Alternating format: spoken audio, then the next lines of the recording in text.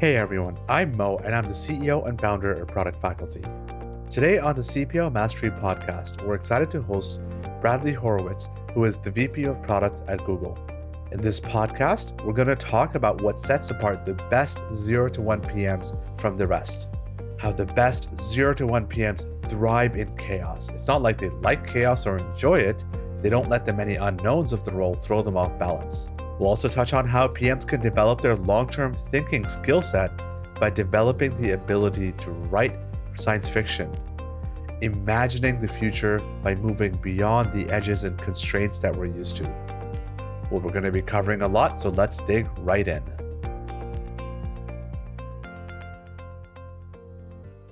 I'd love to kick it off by learning a little bit about your current role. Could you give us a brief snapshot of your scope and mandate at Google? So you introduced me as the VP of product at Google. I am a VP of product at Google. We could probably fill a small auditorium with the VPs of product at Google. And over the years, I've looked after many products. Presently, I'm an advisor to Google. So I've stepped out of an operational role where I had a team and a mandate and a set of products. And I did that for about a decade at Google. And more recently, I'm an advisor. So I'm at large and helping Google in any way they ask, specifically around innovation lately. I do a lot of mentoring and sort of citizenship type things for Google, but where my passion lies is really around innovation. And one of the last things I did as an operator at Google was launch an internal incubator called Area 120. And I'm still quite attached to that and help out quite a lot with the operations and philosophy around that effort. Amazing. I've met some Area 120 founders and they mentioned that your work with you was awesome. That's great. Let's get into the core PM skill set. You've had the opportunity to hire and develop many product managers. What sets apart the strongest PMs from the rest? It's a great question. So important because hiring is, one of the most powerful levers we have as leaders. To bring in the right people makes all of the difference. So of course, there's sort of the baseline, table stakes type stuff around intelligence and diligence and ethics and work ethic and all of that stuff. So we'll sort of put that aside and say, that's not the easy part. That's hard too. But once you find candidates that sort of clear that bar, you ask the question, what sets apart the very best from the rest of the cohort?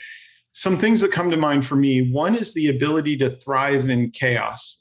And that's not that they like chaos or enjoy chaos, that would be a problem. But any product effort, especially one that is just launching, the sort of 0 to 1 effort, is going to step into many, many unknowns. And there are some people for whom that is an overwhelming experience. And there are others who thrive and just love putting structure together, that bootstrapping phase of sort of building something from literally nothing. And so finding people who are great at that and enjoy that is essential. I often find if they have experience in sort of non-technical domains, like working in a restaurant is chaos. If you've ever sort of worked in where you literally have flames and knives and, a scenario where there's like this very active chaos and time pressure, people need their food and it needs to be hot. And, like that environment is not unlike some of the parallel pressures we experience building products. And so people who've sort of demonstrated they can do that, I'm not out recruiting at restaurants, but people with a background that might be more than just tech and sort of demonstrates that they can thrive in high pressure chaotic situations, that's a plus for me. A couple other things is leadership. For a lot of these 0 to 1 efforts, you're going to be convincing others to sort of follow you into the unknown. You have to be honest with them and authentic and basically say, we don't know the answer and I don't have all the answers, but let's take a trip. I can see 5 inches in front of us. And I know that the effort we make, sort of that first step, is going to provide insight. And then we'll decide, are we headed in the right direction? Do we need a 180 back there or pivot 15 degrees? And some people have this ability to sort of inspire others to take that journey with them. And I think PMs, because it's such a matrixed role and you've got to sort of bring along organizations with you, that kind of leadership is also something that I look for. Just a few more qualities, and I won't get into them quite as deeply, but empathy. being able to sort of see the customer's perspective, the user's perspective, the partner's perspective, really sort of imbibe the people that we're serving and see the product and the effort from that perspective is important. Another one that is overlooked, I think, too much is the ability to see with fresh eyes. One of the great values about a new hire is they haven't yet learned the acronyms, drunk the Kool-Aid, sort of, gotten dyed in all of the baggage and philosophy and history of the product. They just come here and see, oh, that doesn't make sense. That's broken. And, those of us who've been here, like, we know the backstory. Oh, it's like that because, this organization didn't, and we couldn't, and we tried. And, there's layers and layers of history around every, failure in the product. But those with fresh eyes can sort of come and just basically call it like they see it. The ability to sort of clear your brain of all of the legacy and all of the baggage and all of the excuses and sort of reapproach your product with fresh perspective is something I really, really value. And of course, you get that from new hires, but the best PMs amongst us can sort of wipe their history clean and reapproach the product again from that fresh perspective. The final thing I want to add, which is, again, sort of in the category of minimum viable hire, but attitude makes all the difference. There are some people for whom everything is a crisis and it becomes a drag. And it's sort of like their attitude towards problems just makes working with them hard. And there are other people where it's an adventure. And it's sort of like when you're on that road trip with a friend and you get a flat tire.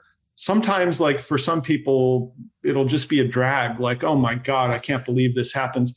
There are other people for whom it's an adventure, and you're going to tell the story of the flat tire for the rest of your life to your grandkids. And those are the people that I prefer working with. And so that sort of ability to thrive under chaos and take it all in stride and do excellent work, but still have a sense of humor and a great attitude about it.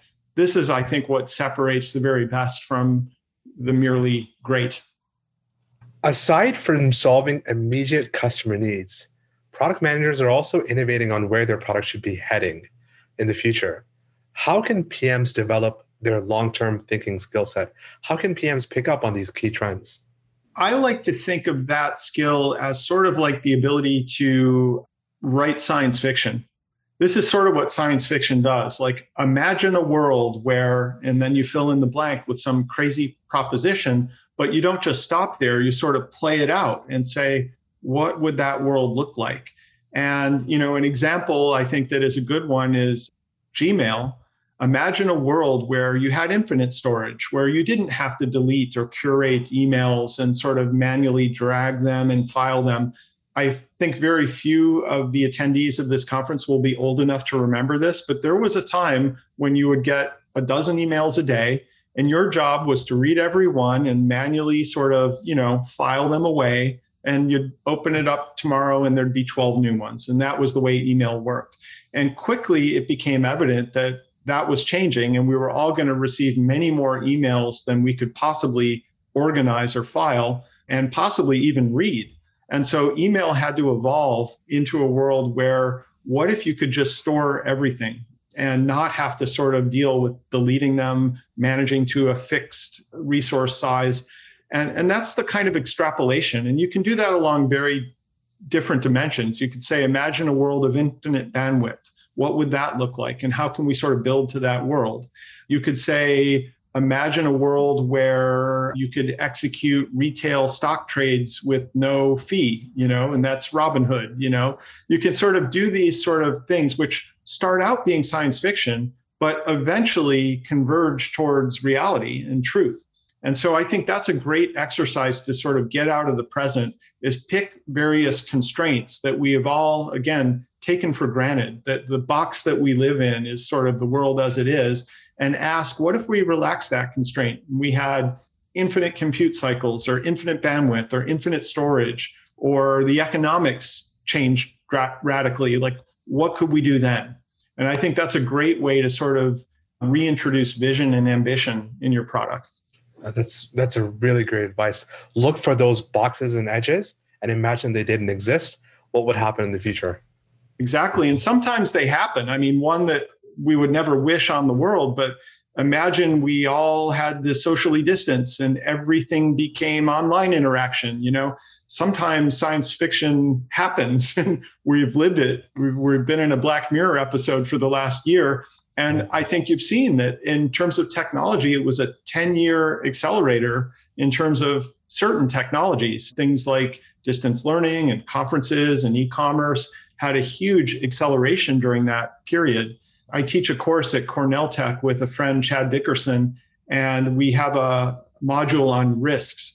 We talk about the various macro level risks, everything from war to pandemic that can happen. And for 2 years, we actually had a picture of a virus that looks a little bit like the coronavirus on the slide. And this year we got around to that and said, that's no longer a risk, that's a reality. And, so those kinds of things can happen, and the best companies and the best technologies adapt and adjust. This leads right into our next section on innovation at scale. So large traditional enterprises understand the importance of innovation, but often fail at it. Google has been able to launch multiple category-defining products almost in a repeatable, successful way. What can large enterprises learn from Google? So I do think that Google is a unique experiment in history. And, there are other companies like Amazon and Apple and Facebook that sort of operate at Google scale, but it's a little dangerous to fetishize these companies and sort of try to emulate them. And it'd be like wearing the black turtleneck for Steve Jobs. You're sort of getting the trappings, but not getting some of the other values. So I want to be a little careful about prescribing things. I do think that Google has done a really good job of being ambitious. And that's one of the things that I certainly learned coming from a previous career at Yahoo, which at the time, it's hard for people to remember this, it was a wonderful company. I learned a lot. I have nothing but love for my experience there. But when I came to Google, the ambition was so much greater. They weren't looking for a good quarter or a product that sort of grew up and to the right. Every product did that. That was just the internet at the time. Everything was up and to the right. That just wasn't interesting to the founders. They wanted to do things that were really profound, deeply disruptive, really meaningful. Larry and Sergey, from the beginning, the failure mode they were concerned with was not missing this quarter's numbers or something like that. It was becoming boring and, just a giant cash machine, like, not to pick on a company, but IBM, where they were huge, but not particularly innovative or interesting or, exciting. And so they really set in motion this culture where what is rewarded is ambition. The kinds of pitches that Larry and Sergey taught us to do and that they liked for Google Photos, for instance, would be to come in with some crazy idea, like, what if we gave everyone a camera? You'd have to have a rationale for that. Like, I've done the math. Turns out there's only 7 billion people on the planet. I think we can get the cost of goods down to $100. And I built out the model, and we'll start small and, it'll work this way. Now you had their attention. They'd look up from their laptops and actually pay attention when you were doing crazy talk, like, let's give everyone a camera. Now, again, you had to have the underlying theory of how this was all going to play out. You couldn't actually do that without a plan. But, that was the kind of thing that got their attention. And if you look at what Google's done with things like Google X, these are not innovations that are features or even companies. They're reinventing entirely new industries. Like, let's rethink transportation or rethink life sciences or rethink retail or telecom in light of what Google can bring to the problem. And so that's the kind of ambition I'm talking about. The really moonshots is sort of the term of art that people use to describe those. And I think that's what's kept Google exciting. The only other thing I'll say is, and I think we'll talk about this more, is that while we all celebrate innovation, I think there are many micro innovations or simply optimizations of existing products that are under-celebrated. If you take something like Google Ads and you can move that 1%, that's incredible. The sort of output of that effort might dwarf a new product in a new area for many years anyways. So, there are a lot of things about optimizing and innovating within the framework of existing successful businesses, which go under celebrated. And I think that needs to change. Awesome. Digging into that a bit more, is there any consequences of having a vision that's too big? Other companies are trying to follow it. And you said don't follow it blindly, but if other companies are trying to adopt this, is there any downside of being this bold? Oh, for sure. And I think, the bigger they come, the harder they fall. That's one of them is sort of, we have epic successes. We also have epic failures. And, you have to be willing to absorb those. That's part of the process. Another thing I would say, a lot of students that I mentor ask me, should I go to a big company or a startup? And I often start asking them questions, which usually start with, what's your risk profile? Do you have a mortgage? Do you have a family? Are you sending money home? Like, the ability to fail at scale is a privilege. Companies, like people, have to ask themselves, does this match my risk profile? Can we afford to fail in this way or innovate in this way? What is our approach towards how much risk we can absorb? Because while we celebrate the successes, they come at a cost. And Google's successes too are part of a portfolio approach towards trying new things. We feed the winners, we celebrate the winners, they become thriving businesses, but we also have a portfolio of efforts that didn't make it over the line. Companies and individuals have to think that way about a risk portfolio and do what makes sense for them. Amazing. So launching a new business and scaling it to 10, 100, or even 1 billion users can take a very long time. And you've worked on many category defining products from scratch. How have you kept the teams motivated around the product vision? It's a great question. And I think, first of all, to keep them motivated around the product vision, you have to have a product vision, and you have to instill that product vision. You have to be able to answer the question, why are we doing this? Mm-hmm. And the answer has to be something that's inspiring. It can't be to make the company money or to clock another day at work or so that I can get promoted. Those are not product visions. Those are personal agendas or corporate agendas that may be fine, but they're certainly not inspiring. So you really have to take a step back and ask, why are we building this product? And hopefully you have great answers to that, like to democratize learning or to make information universally available and accessible. So those are things that are durable product visions that you can keep referring back to inspire people. Back to my point about optimizations of existing products, it's often easier to inspire people, on a 0 to 1 basis and harder when they're coming in year 10 of a product that's already successful and reached 1 billion users. How do you get them motivated? And some of the things that come to mind for that are geography. So the product might be big in Japan and you're trying to take it to the rest of the world, or just the opposite, like the Japanese users haven't yet discovered this product. How do we make it relevant for them and expose them to it?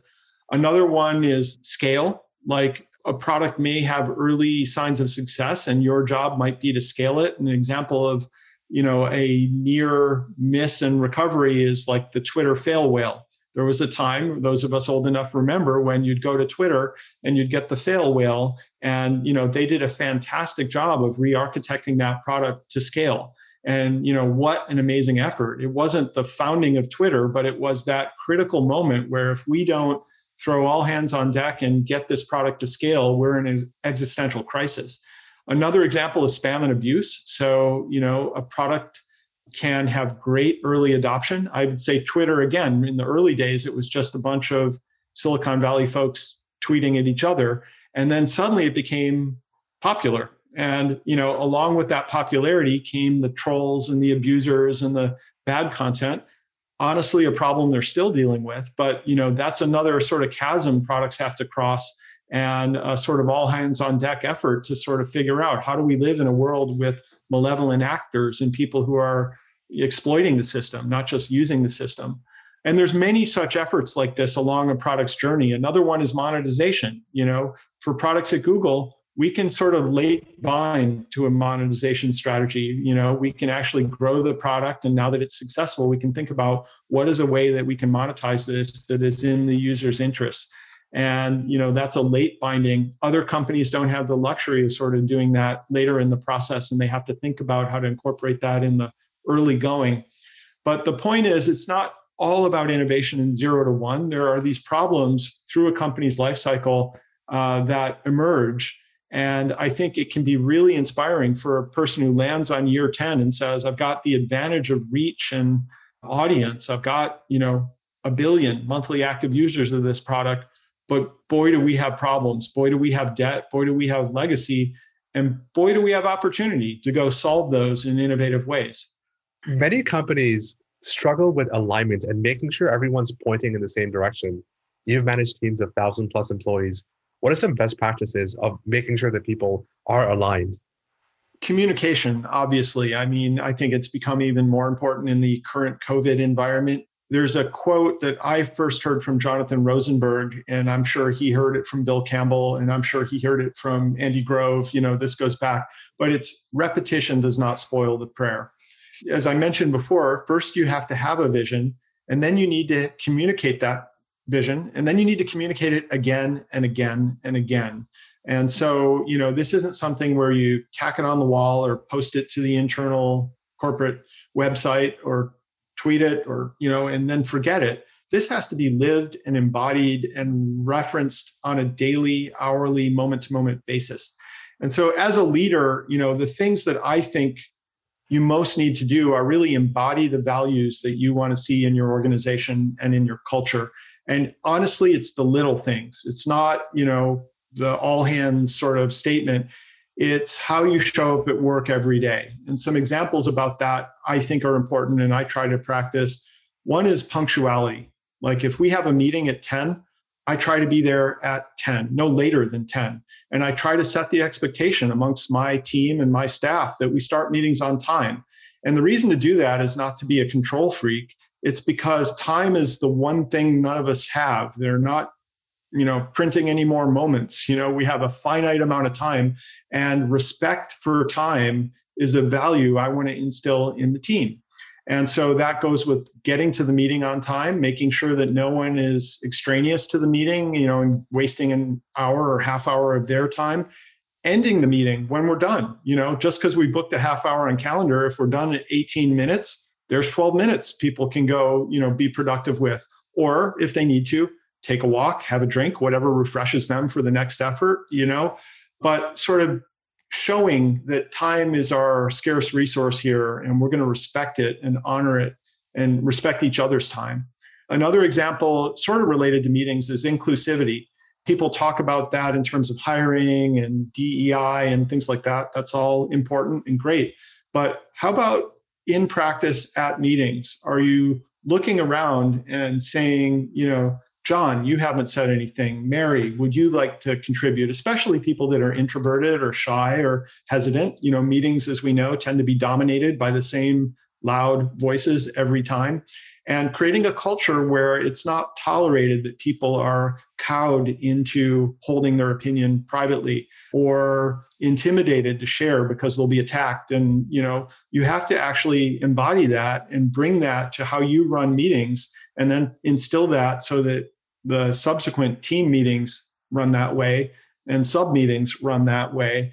Again, these are not sort of things that are tacked on the wall. They're sort of embodied in how you live. And then it gets down to everything, right? In your culture, who are you promoting? Who are you acknowledging? Who are you sort of referencing as exemplars? That's what I think is most important as a leader, sort of the moment to moment. How are you living? How are you behaving? Because people look to leaders. This is something Patrick Pichette, the former CFO of Google, talked about. He would often gather new directors together. And I had the fortune of attending one of those meetings and listen to him say, like, at the level of director, you're sort of a role model, whether you like it or not. So people are watching you. They're watching your expression in meetings. They're watching how you show up to work. They're watching what you do at that offsite. And it was really inspirational. Patrick did a much better job of inspiring than I'm doing right now. But he was basically saying, you're on the other side of the table now. You are a leader and you have to behave as a leader 24/7. It's not performative. It's not something that you sort of, do on demand and then you go back to being yourself. You really have to embody it because people are picking up more from the way you are than anything you're saying or slide number 4 on the deck. Those were great lessons that were given to me. That's amazing. Thank you. Moving on to our last section on career advice for product managers. So looking back, what has led you to be successful in your career, and what advice do you have for product managers starting off early in their career? I think the best advice I've heard and I've given is really around a learning mindset. If you think about this not as a achievement or sort of a plateau that you're aspiring to, but the main thing you want to do is keep learning. And sometimes those can be negative lessons like, boy, I don't like doing that. That's hugely valuable to figure out early in your career. Like, I don't like doing that can really spare you a decade of grief and pain and, wasted time. And so if you think about your career steps as learning experiences, the hard part, and I think crucial, is that you digest them. And once you realize you don't like learning that or don't like doing that, the next step is to stop doing that and to sort of get into a new situation and a new learning experience. So there are these points at which you sort of have to, take the final exam, if you will, where, what have you learned and what are the consequences from that? Is it that you'd love to develop a career as a PM in machine learning, or I much prefer something closer to the end user, and I think of myself more as a consumer-facing product manager, and I'd rather veer in that direction.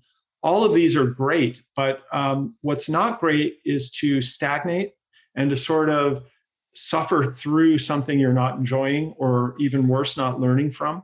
The caveat that I always share is that you have to give many experiences time. So I don't think it's good to hop, every 3 months into a new experience. You really have not given it time to sort of evolve. And certainly at places like Google, it takes quite a bit of time to sort of learn how things are done, to learn how things are built and become productive. And I think that's really important. So I think these are usually measured on sort of a yearly basis. At every year, you should be reflecting and saying, am I enjoying this? Am I learning from this? Am I getting exposure to people that inspire me, good mentors? And if the answer is no, I think it's fair to start looking for another opportunity, either on your team or in your company or even beyond. The one place where I would say you can immediately head for the door is if at your company you see ethics concerns about morality or toxicity in the environment, you're allowed to head for the door that day, that moment. Nobody should endure those things. And, it's not your job to stay silent. Barring those cases that I hope no one ever experiences, I think it is important to sort of give these opportunities a chance to sort of play out. But once they have, to reflect and ask yourself, are you still learning? Amazing. Now, looking back, knowing what you know now, what are some things you could have done differently as a product leader? Well, first of all, so much of the world has changed. It's a really hard science fiction experiment to say, if I had a time machine, what would I do differently? And in some ways, the answer is everything, right? Because we have the benefit of hindsight. I remember when I founded my company, the term MVP meant most valuable player, right? It did not mean what it means today. And I had to sort of reinvent that methodology by brute force and sort of stumbling through it. And I remember, and this is my own experience, we took our research out of MIT and we basically hung a price tag on it and asked, does anybody want this? And the answer was a resounding no. And finally, we were presenting to a would-be customer, and a kindly engineer took me aside and said, look, we really don't need what you're pitching, but what we do need is a Perl script that would upload a file to the CDN. And I looked at him like he was crazy. I said, but that would only take 5 minutes. And he said, great, do you have 5 minutes? And he pulled out a chair and I sat down in his office. I wrote the Perl script and basically they wrote us a check. And this little dopamine hit went off in my brain. And I said, I get it now. It's not that you build what you want and hope somebody likes it. You build what they need. And that's the way to win a customer. And it was so satisfying and gratifying. I sort of ran home and cried, Eureka, I've discovered how it works now. Like I had invented MVP. That lesson was very visceral for me. And I became almost an anti-technologist CTO. I was CTO of the company that I founded. And I was trying to drag all of my PhD friends out of the clouds and back into the customer's problems. And eventually it turns out that our technology and differentiation was relevant to them. But we first had to solve their sort of zeroth order baseline problems before it became relevant to them. And so I had that experience of like very viscerally learning how to build product, how to engage with customers, how to build things that people want.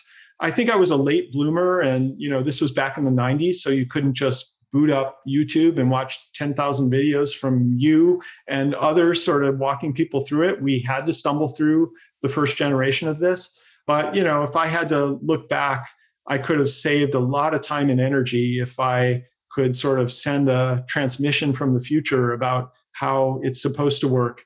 But again, no regrets. The experience was so visceral and important to my development, learning it the hard way and the slow way, that I wouldn't trade that. Going to the very last question. What is the future of product management in your view? Any trends that product managers should keep an eye out for?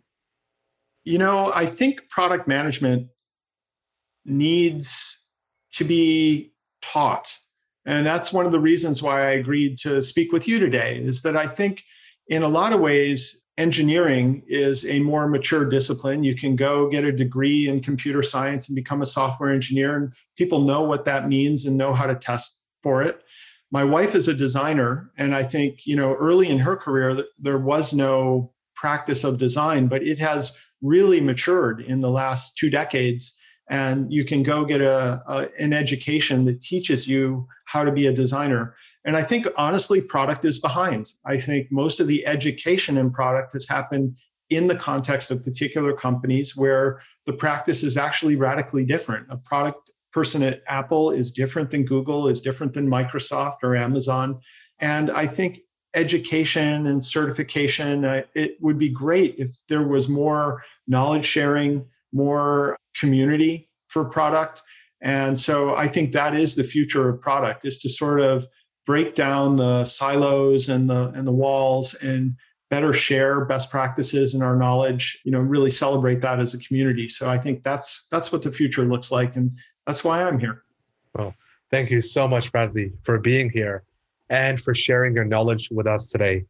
The advice that you gave us around innovation at scale, what makes a good PM, and the future of product management is top of mind for product managers and product leaders that I speak with.